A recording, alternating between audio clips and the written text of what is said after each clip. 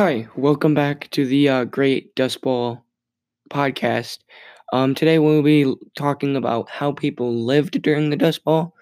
Now, the Dust Bowl, or people usually abbreviate it with a capital D or B, refers to a time during the 1930s when a drought happened in the prairie winds and a poor use of land practices combined to make this place really bad, and it literally made farming nearly possible because there was no water.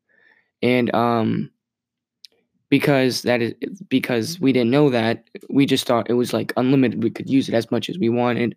We could grow as much and nothing would happen. But the natural balance of life and climate in the Dust Bowl is a very delicate thing. So how did people in the Dust Bowl, how did it affect their lives? The primary impact was it was in the southern plains, and the northern plains weren't affected as much, but they were still affected. But the drought and the dust and the agriculture declined were felt there as well, just not as hard as the southern plains.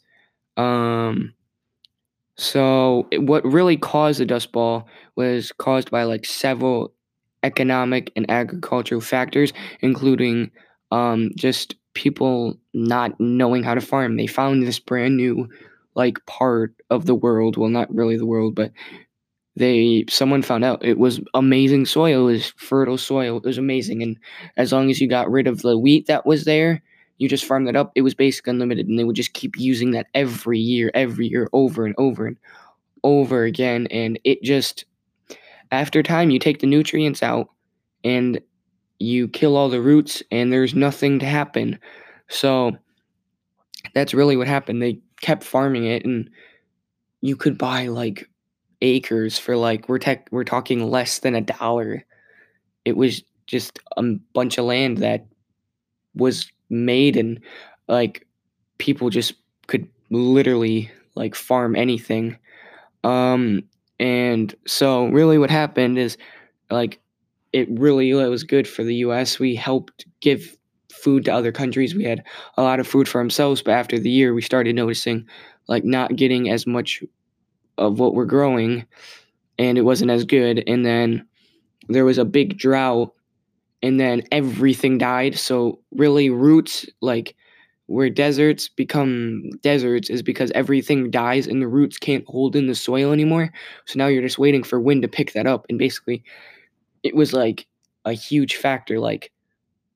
It was a huge drought, so no rain, no nothing, can't get any nutrients. That means everything died. So now you have no roots to hold anything in. And now these winds, these literally super winds, would just pick up this dust because there was nothing to hold it down, and just take it forever and ever and ever. And if you know something about the Great Dust Bowl, is that there was something called I think it's Black Sunday, where it was really the biggest, I want to say tsunami wave, but it's not tsunami, dust wave, I guess dust wave, that literally lasted for so long.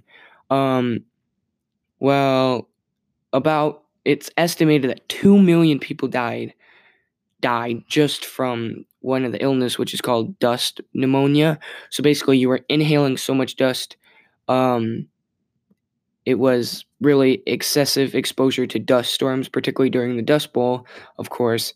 And it's a form of pneumonia, which results when you inhale the dust because it's in the air. You really can't do anything. People tried, but literally everyone would die from it. Everyone would die from it.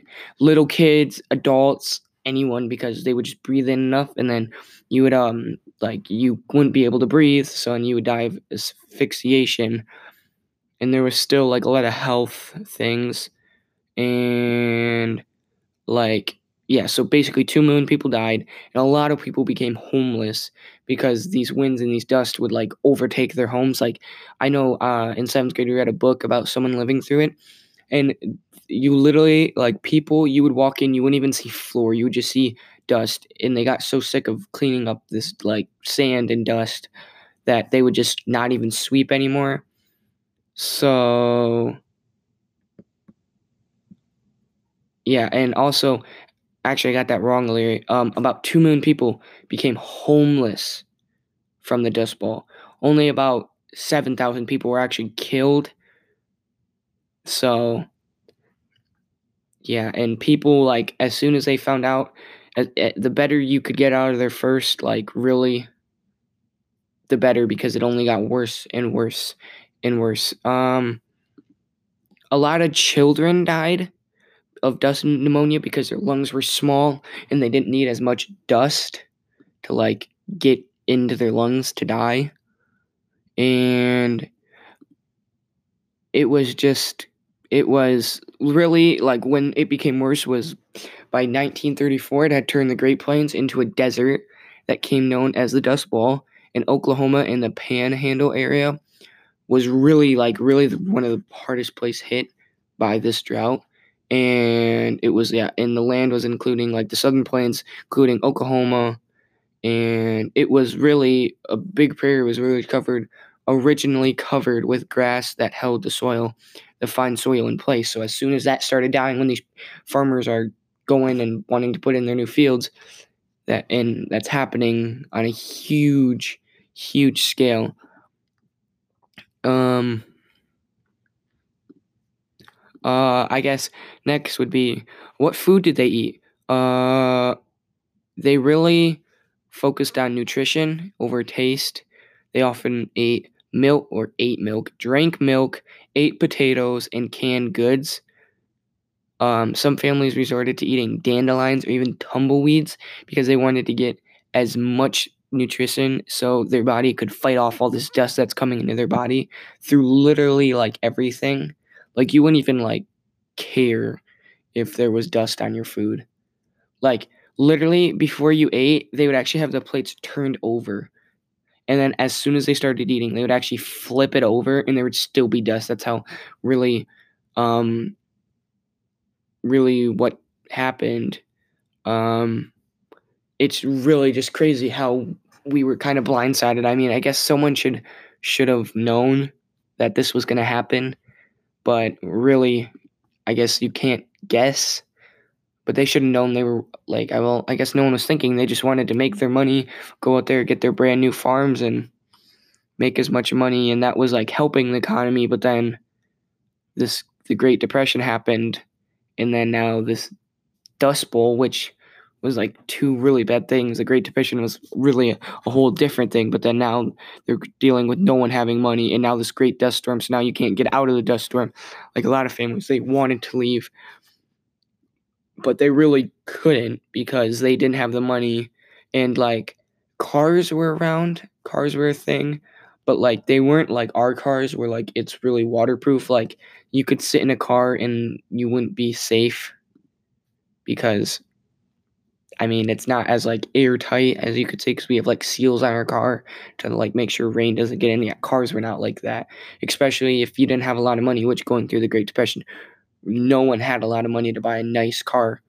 And farmers didn't necessarily need nice cars, they need nice machines to get, like, the soil turned up. And, like, that's really, like, also going on, like, the automobile. Like, that's the Great Plains really pushed, like, automobile industry, not using horses to turn up the soil, actually making big, like, tractors to turn up the soil. And I mean, they were huge, expensive, but they had money before the Great Depression hit. But, like, I think farmers in the Dust Bowl were, like, better set off because they didn't have a lot of banks, so they had a lot of cash. But then also, like, probably went away fast because they're trying to keep up all this land, paying taxes on it.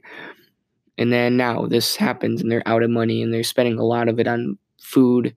And literally, doctors couldn't do anything about this dust pneumonia because you really couldn't, because they didn't have surgeries back then, or they weren't as known to the body.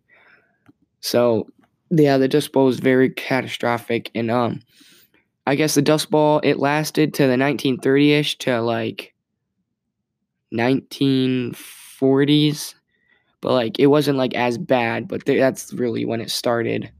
But yeah, it was really bad. Well, yeah, 1930s to 1940s ish. So thank you for listening to my podcast. I hope you come back for the next episode. Thank you.